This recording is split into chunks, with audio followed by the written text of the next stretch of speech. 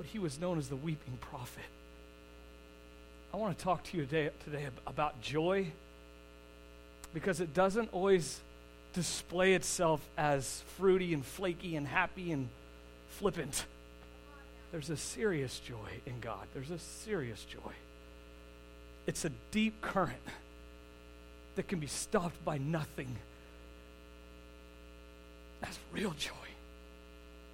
It's the joy and suffering that God talks about that Christians live in this life.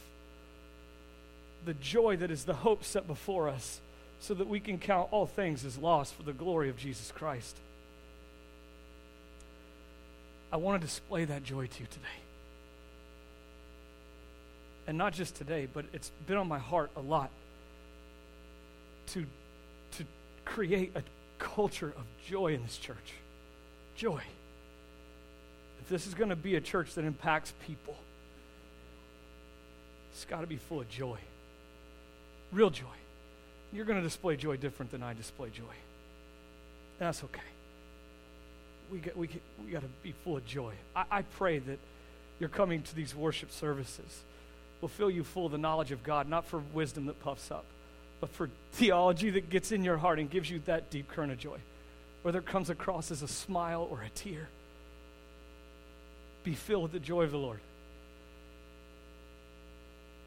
So I say that today because we are in Ephesians chapter 5, verses 3 through 7. And it's been a challenge to me this week in praying and seeking God in how to deliver God's word to you. This is for you. It's for me, but it's for you too, okay? This is to do it in a way that's not a sword-cutting people, but a gracious, gentle word from a God who loves you very much and wants you to experience his joy all the time. All the time. So Ephesians chapter 5, verse 3 through 7 is where we are in the book of Ephesians today. And if you're new to the church, I cannot tell you how important it is, I think, that churches go through the books of the Bible. And it forces you to teach things you wouldn't teach. It makes God's people well-rounded. And you're not just fruity out there feeling the vibe of something and saying it.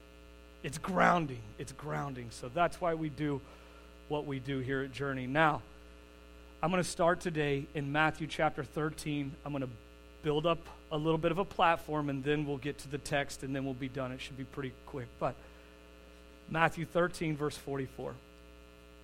Hear the word of the Lord. The kingdom of heaven, Jesus says, is like this. You want to know where it's like, where I'm taking you?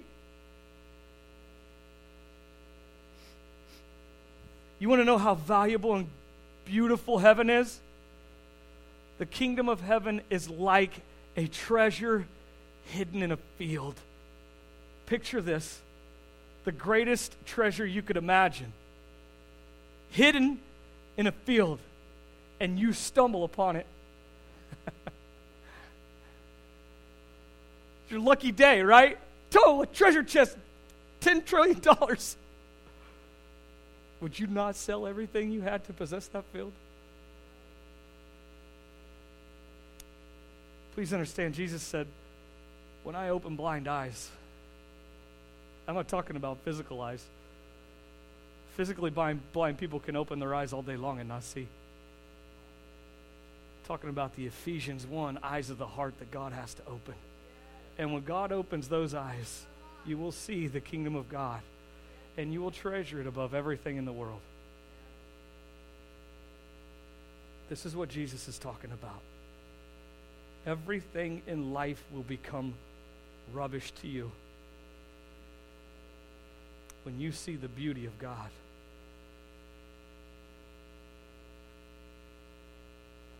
Do you see it?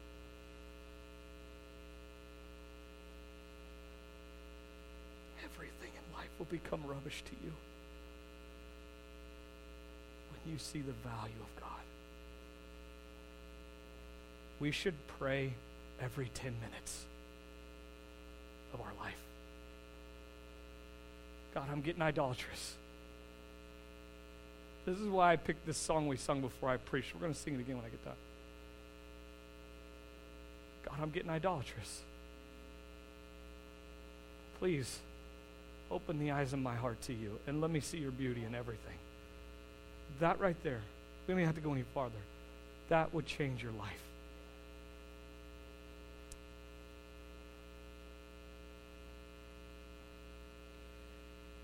Jesus said, in his joy, because he found this great treasure in the field, everything became rubbish. He went and sold everything he had so he could buy that field, not for the field, but for the treasure that was in the field.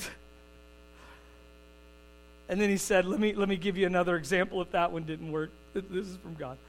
Again, the kingdom of heaven is like a merchant man in search of fine pearls. He's like Woody Justice. If you've lived in Springfield for a while, you know the Waka Waka diamonds, right? Come on, somebody. Okay.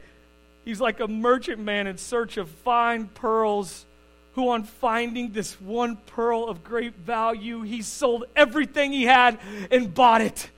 Jesus is saying, when I open the eyes of your heart and you see me, everything else in this world will become rubbish to you, worth nothing. And that is so freeing.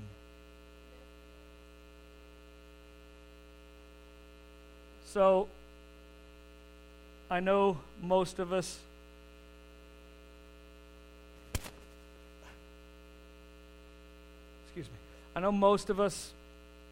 aren't going to confess to being idolaters because we don't think we are.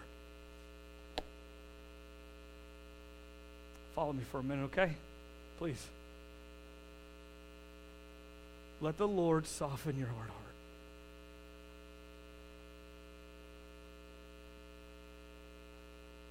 Exodus chapter 20, verses 1 through 6. This is the Ten Commandments. I'm just going to read the first one or two here. I'm going to start in verse 2.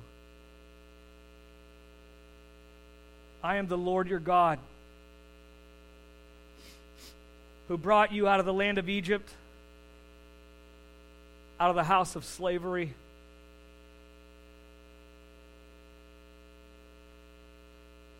You shall have no other gods before me. You shall not make for yourself a carved image or any likeness of anything that is in the heaven above, or that is in the earth beneath, or that is in the water underneath the earth. You shall not bow down to them nor serve them, for I am the Lord your God, and I am a jealous God. This is a good jealousy. He loves you so much. He wants you to be full of his joy. And he's jealous over you when we turn our joy to things that are not of God. He said, I will visit the iniquity of the fathers upon the children to the third and fourth generation of those who hate me, those who reject me, those who love something more than me.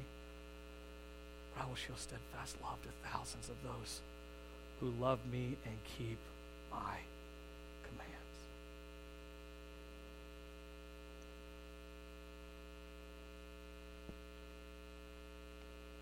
No one wants to confess to being an idolater.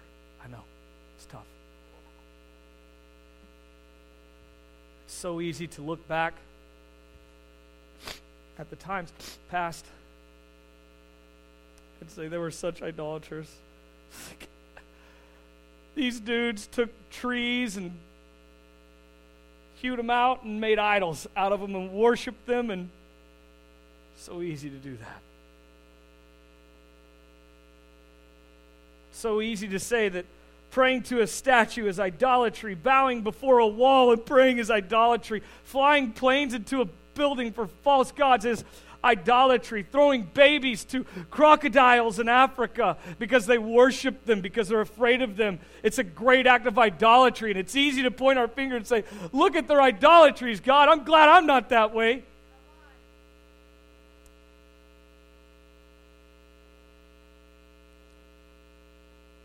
I don't know the story exactly, but the point I think will come across, because I was told many years ago of a story of a foreign mission. I believe he was from Africa. Like the headhunting tribes of Africa, like way out there, and he comes over to America. And the guy was touring him around. It was just in awe because this African headhunting tribe, kind of guys over here in America, almost just stunned at the idolatry. He said, I see on every corner food markets. These people worship their bellies. We've grown so numb to it, we don't even see it.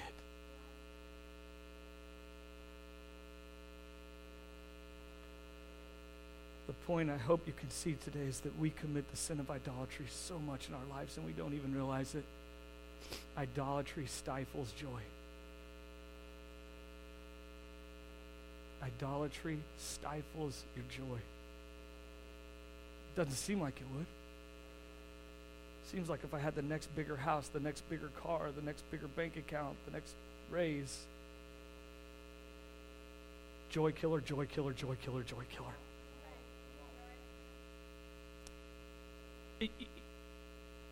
Not in the right priority. It doesn't have to be a joy killer when we receive it with thanksgiving unto God.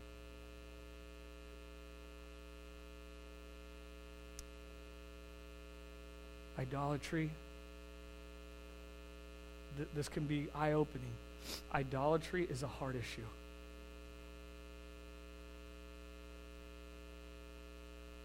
Idolatry is a heart issue. Paul laid out clearly in Colossians 3, 1 through 6 what idolatry is. The apostle said, hey guys, if you've been raised with Christ, seek the things that are from above. Have you been regenerated? Have you been born again of the water and of the Spirit? Let me say something right there. Often in the Old Testament, the Holy Spirit was talked about as water. So when Jesus says, have you been born again of the water and of the Spirit, he's talking about, have you been baptized in my Spirit? That's what he's talking about. And if you've not if you've had some crazy spiritual experience, mind you, okay, but like if you love God, let me ask you something, because here's how you know if you've been born again of the Spirit. Do you love God perfectly? What's the answer to that? No, no one can. Do you love God as much as you should? No. Otherwise you would love him perfectly. But and I'm talking about the Bible, Jesus Christ. Do you love Jesus? Do you love Jesus? Not the thought of him, not the whatever accolades of it, not the blessings. Do you love Jesus? Because if you do, your heart's not dead. You've been born again of the Spirit. And Paul says, if you've been raised with Christ, hey guys, seek the things that are above. See, we get so distracted. We're looking like this. Paul says, look like this.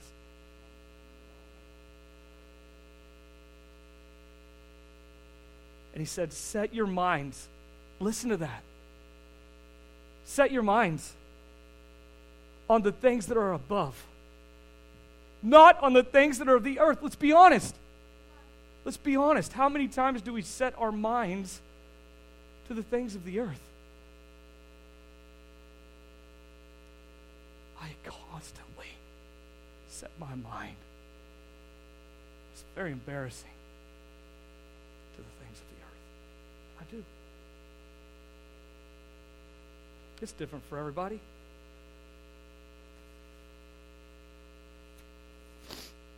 It's embarrassing for me because of my idolatries when we don't have a worship band.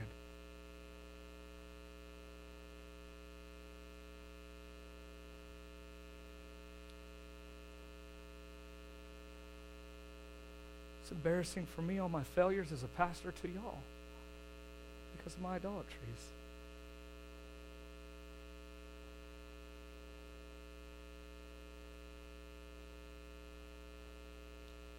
Paul says, put to death. Put it to death, guys. That which is earthly in you. And then he gets real specific. Sexual immorality, impurity, passion, evil desire, covetousness, Because all these things are idolatry. See, it's harsh. We don't think we're idols because we're not praying before a statue, but when you're fornicating, you are an idolater. We don't think we're idolaters because we're not worshiping statues, but when you look at pornography, that is idolatry. So let's define our idols. I've already hit a few.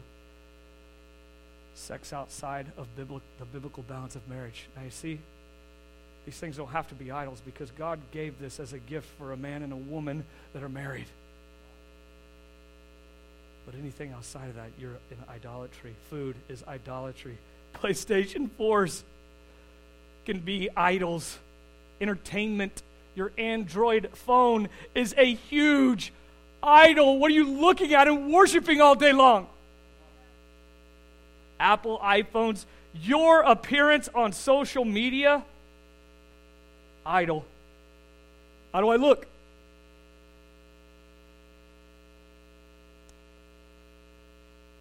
If I was on social media, I would follow the guy that was like, man, my car broke down today.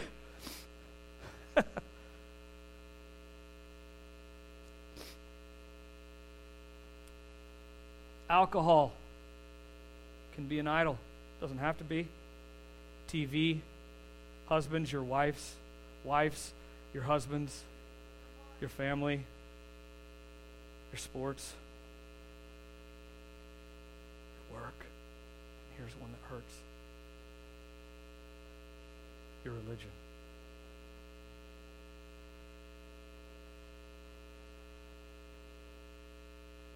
I don't even know how much I should say about this. I didn't plan on saying this. When you pray to be seen of men, welcome to idolatry. What did Jesus say about prayer? Don't let your right hand know what your left hand is doing. And we post all over social media, I'm praying for you. I think Jesus would have a problem with that.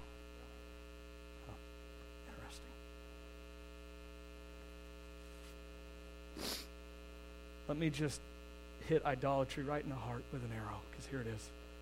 Self-indulgence. I am so self-indulgent. God, I am an idolater. Please forgive me. Let me tell you why this is such a big problem to God and why it's the first of the commandments. In Deuteronomy 6:4. Jesus said, "Hear, O Israel," just like the song we sang, "the Lord our God is one Lord. And you are to love the Lord your God with all of your heart, with all of your soul, with all of your mind, and with all of your strength." Now, if that's the first commandment, what would be the most heinous sin? Not to do that. To be more concerned with self-indulgent things than to love God. Would that not be the greatest sin? To love your image more than God?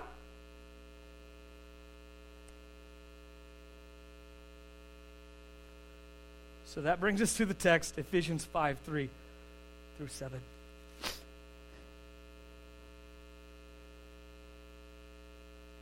And it's so amazing because God's word is alive and well. It's alive. It's a life-giving word. We believe in sola scriptura here at Journey Church, just so you know, which means the Bible is our authority. Not papal authority, not pastoral authority. Jesus is the head and his word is our instruction. We align our life to his word. And look what he says. This was written nearly 2,000 years ago, and it speaks so loud to us today. But sexual immorality and all impurity or covetousness must not even be named among you, as is proper among the saints. Let there be no filthiness. Listen to Paul's heart here, okay? When you read the Bible, try not to let your mind wander and say, oh, I was reading the scripture and had an idea. That must be what that means. No, it doesn't. No, it doesn't. Let's not get too spiritual here. Try to think the thoughts of God after him. Think of why Paul was writing this. What does Paul want you to see? What does he want you to know? Think his thoughts after him. That's the goal. Let there be no filthiness, nor foolish talk, nor crude joking, which are out of place, but instead let there be thanksgiving. For you may be sure of this, that everyone who is sexually immoral or impure, or who is covetous, that is an idolater. And that person has no inheritance in the kingdom of Christ and of God. Quick parentheses. If it wasn't for the sovereign grace, the effectual calling of God on your life, if it wasn't for God intervening and waking up your dead heart, you would be there. It's a gift from God. It's a gift from God that we're not here, because we are broken. We are born into sin. We're complete depravity. Left to our own, we are in trouble. But by his grace, we are saved. So Paul says, let no one deceive you with empty words. For because of these things, this is not popular in our culture today. The wrath of God comes upon the sons of disobedience. God is absolutely holy. Which means there's absolutely nothing like him. He is so perfect. And because of his perfectness, because of his holiness, wrath must be poured out on sin. Therefore, here's God's call. Don't be an idolater. Don't be endued with self-indulgence. Kill that stuff. Put that stuff to death. Do not become partners with those in the world seeking after these things and doing these things. So let's unpack the text quickly, and we'll be wrapping up. But verse 3, let's break this down. But all sexual immorality. Let me define that for you real quick, because this is where we get our word pornography. Porneia in the Greek, and it's talking about fornication.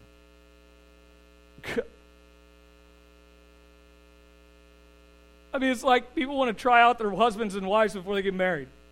In our culture, it's just the way to do it. It's not the way to do it. You wait. You respect God and his law.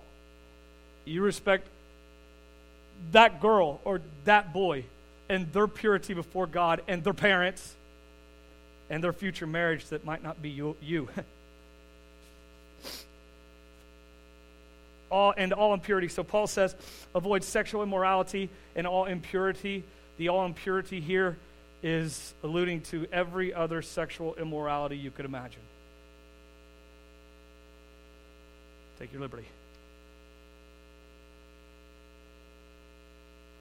Or flat out just covetousness. Why do we fornicate? Why is there such a problem with fornication in the United States of America? Self-indulgence, which is idolatry, which is covetousness. Why is sex trafficking so bad? Self-indulgence. No regard for someone else. I just want my kicks, right? Which is idolatry. You're worshiping yourself, which is covetousness. See? And then I love this parentheses because Paul says, this stuff, guys, it must not even be named among you. Don't even let there be a slant to that for those that are taking the name of Christ. One of the 10 Commandments is don't take the name of the Lord in vain. When you're baptized into the name of Jesus Christ, Galatians 3, you're putting on the name of Christ, and if you don't display it appropriately, you've taken the Lord's name in vain. So don't even let it be named among you. Don't even let it be named among you. These sexual immoralities, these all impurities, and covetousness. If you're not different, you won't make a difference. And God called us to make a difference. He called us to be the salt of the earth and the light of the world, that others may see your good works and glorify God who is in heaven. Matthew 5. If the world sees you after the same sexual immoralities they're after the same shiny cars and houses they're after, we're not different. And when you're sad and depressed and beat up and down and no joy because you don't have these things, You're no different. You're not glorifying God. But when you are suffering and you still say, I trust you, Jesus. Let me rehearse Job for a moment. Though he slay me, yet will I trust him.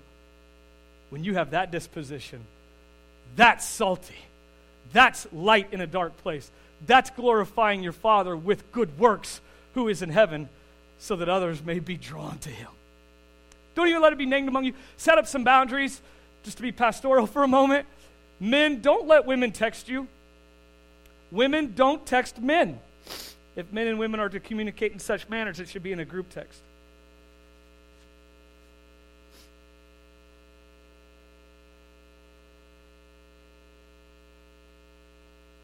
Take your liberty from there. Satan's looking for a foothold, guys. Don't let him have it.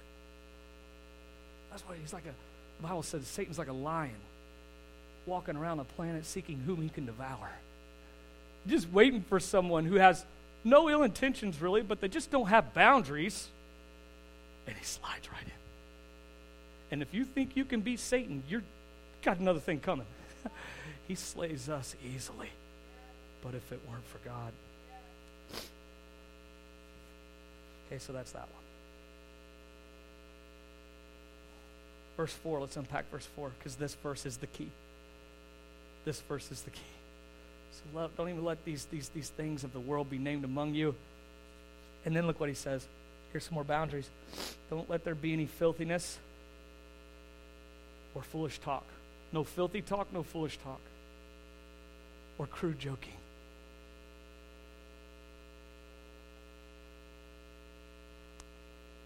They're just out of place. You mean God regenerated your heart and you're telling dirty jokes? You mean God regenerated your heart and you're saying, I shouldn't say this, but pretend it's someone else? Wait a minute. You're not being different. You're being an idolater. You're looking for a little glory, a little acceptance in the crowd, maybe. Oh, that guy's funny. Be different. It's okay. Be different. And here's the key to all of it, guys. Here's the key. Here's what please take this home today. Please take this home. Instead of sexual immorality and all impurity and covetousness and filthy talk or, crude jokes, let there be thanksgiving to God. That's how you replace it. That's how you fix it. Please notice here, Paul was set up to just baffle us with the 10 Commandments that I read. He could have said, hey, Ephesians, hey, you believers at Ephesus, let's go back to Exodus 22 through 6. God commanded you not to be an idolater, and all these things you're doing are idolatry. You're breaking the law. But he didn't do that. Why? Why did he do that? Do we want to pull a sword out and say, see, got you? No. And this is where, if you can get this is where the joy will flood your heart. We have been set free, Romans 8, from the law of sin and death. To put someone under the 10 Commandments is putting them right back under the law of sin and death. Paul says you've been set free from that. So he doesn't correct us with the law. Christianity, Christ's coming, was not replacing the old law with a new one. It was replacing the law. It was fulfilling the law. Okay, not replacing it. The end of the law is good. The end of it is Christ. Bam, right? Law, Christ. So where are we now? Where does that leave us? What does Paul say to do? It says, be joyful and thankful. This is the new law we're under. You are commanded, hear this, you are commanded to enjoy God. And when you enjoy God, your life will be infused with never-ending joy that will get you through cancer. It will get you through a death of a child. It will get you through a loss of a job. It will get you through a drug addiction. It will get you through pornography. It'll get you through everything when you are just full of the love and joy of God. That's his command. Look, don't do those things. Do this. Be thankful. I love walking into the bathroom at work. I don't know why I do this. It's weird. Some things I'm like, I could have done without telling them that. But I love walking into the bathroom at work because you never know who's going to be in the stall with the door closed and just shouting scripture. It may be the end of me, but I'll just walk in and the Lord is righteous and he surrounds the righteous with favor like a shield. I'm sure the people, and this guys I work with, are like, what the? Just go around, you don't have to do that, but just go around being thankful, even when you're having a bad day. This is why it's so important, y'all, that you memorize God's word. You got to put it in your heart. So you can slay Satan with God's word, not with human effort, when he's attacking you. So you can slay your mind. You can put to death the things of the flesh as they are constantly berating you. That's the key. I command us by the word of God to enjoy God. What a treasure that God put in the field right there. Don't commit sexual immorality. Don't be covetous over Corvettes, and just be thankful.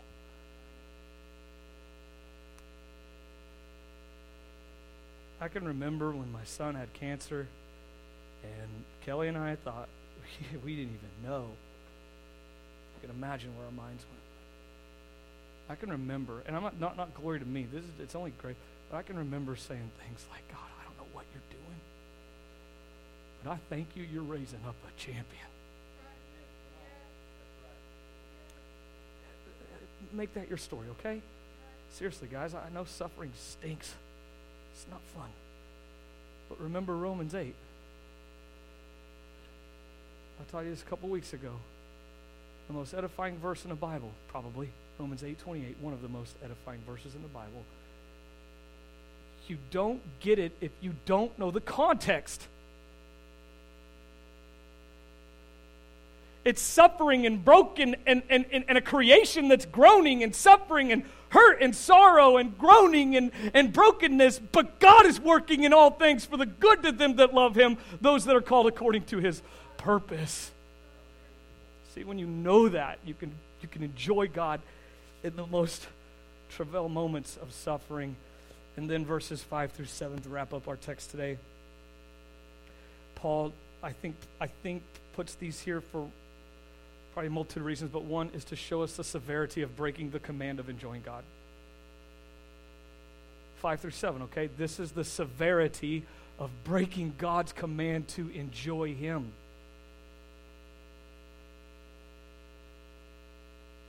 You can be sure of this. Let me just play with the words here for a minute. That if you enjoy sex more than God, pornography over God, money over God, your job over God, your followers on Cinegram over God, you are an idolater. You have no inheritance in the kingdom of Christ and God. Why? Why? Because you committed idolatry, because you worshiped a statue. You worshiped this thing. You worshiped this image. You worshiped the stuff of America, and you loved it more than you cared to love me. I didn't have time to read the Bible, God. We had time to make a bowl of cereal, which is more important. Let's be real. Where are our priorities? We are commanded to love God. We are commanded to enjoy him. In verses 5 through 7, I know they're not fun to read, but this is the severity of not enjoying God. Please enjoy God. Please enjoy God. You can't do this on your own. You can't do this on your own. You can't make up your mind that you're going to enjoy God. Because in 5 minutes, you'll be burned out. And you'll be thinking about something else. It can't be done in human effort. We have got to be constantly praying every 10 minutes or whatever. God, please open the eyes of my heart to you. I don't want to look at a tree and say, that tree is cool. I love trees. My father-in-law and I were looking at trees on the internet the other day, and we were like the oldest tree, and that's cool. Why do I like trees? Because I see the beauty of my Creator in it. He made a tree. Can you make a tree? Can the greatest scientist on the planet make a tree? But God, look how many trees He's made. What I'm getting at, and make it your story, but guys, pray that God would let you see His beauty in everything. I see the beauty of God in dirt bikes. I'm not kidding. It's art, man. And the only reason some dude could invent a cool dirt bike is because of God's glory. What is it for you? Is it music? Is it art? Is it houses? They don't have to be idols. They can be foundations of praise. I love the smell of rain. Why? Because God is so glorious that He made it smell good. He didn't have to do that. It could have just been water.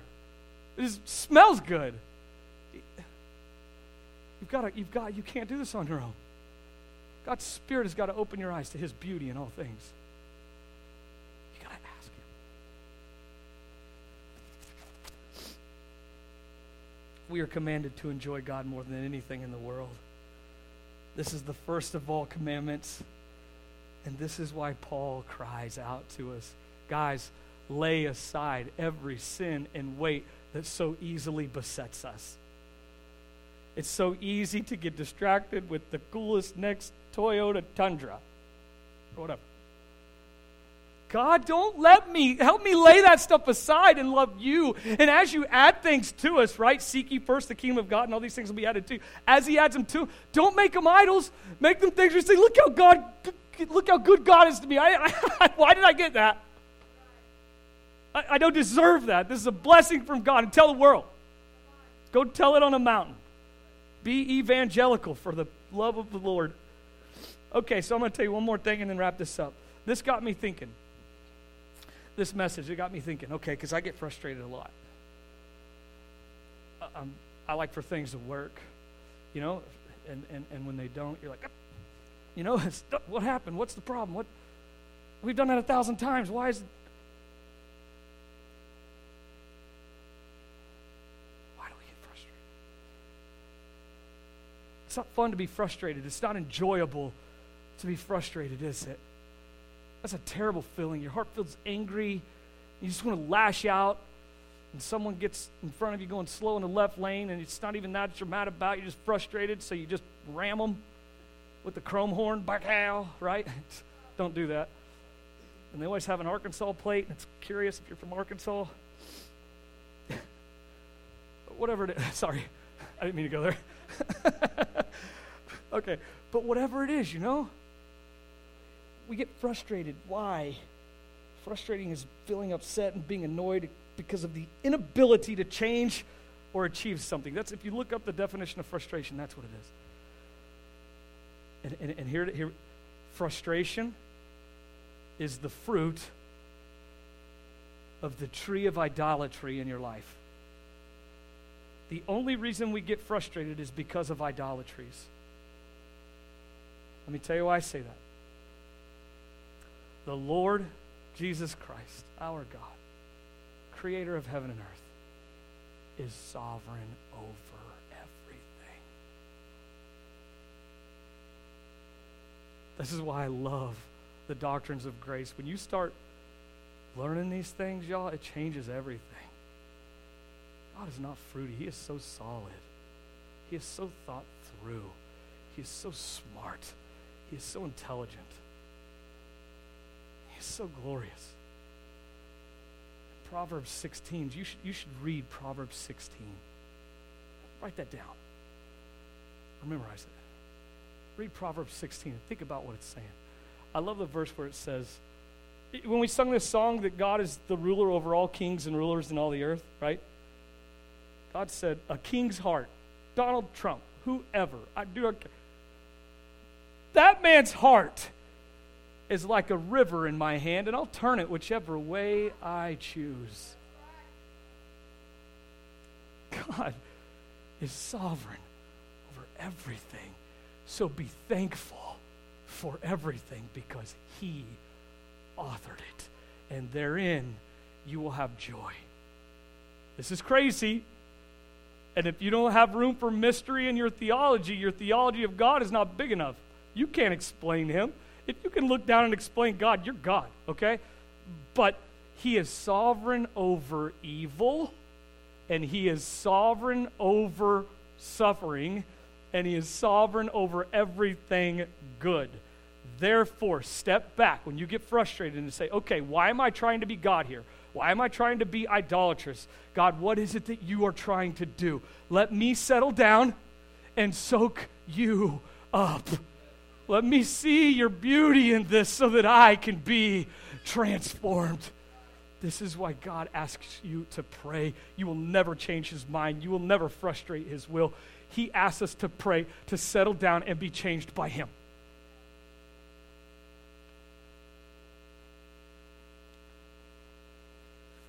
Therefore, we are frustrated. When we are frustrated, it's simply because things are not going the way we perceive they should. But they're going just the way God said they should.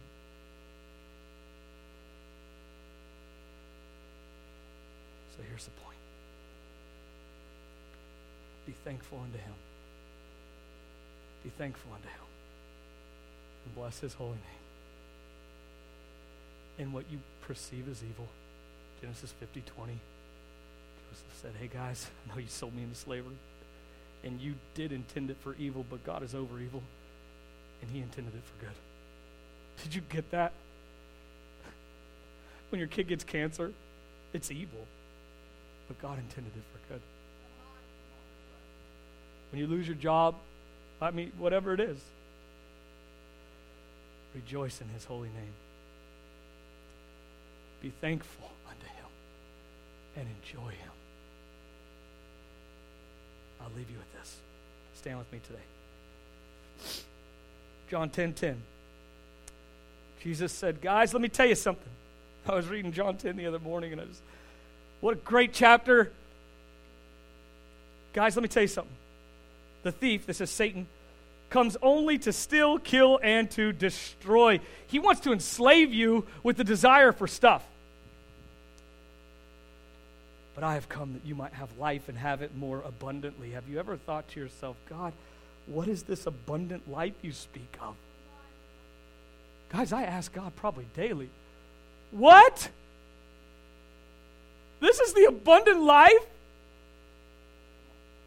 Yes, it is. When you settle down and rejoice in him and be thankful.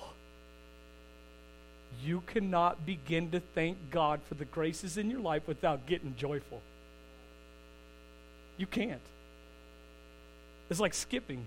You can't skip without smiling. It's impossible. Try it.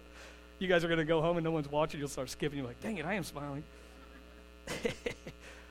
Okay, so here's how. Here's the treasure in the field. Here's the pearl of great price where we started. Mark 12:28. One of the scribes came to Jesus and he said,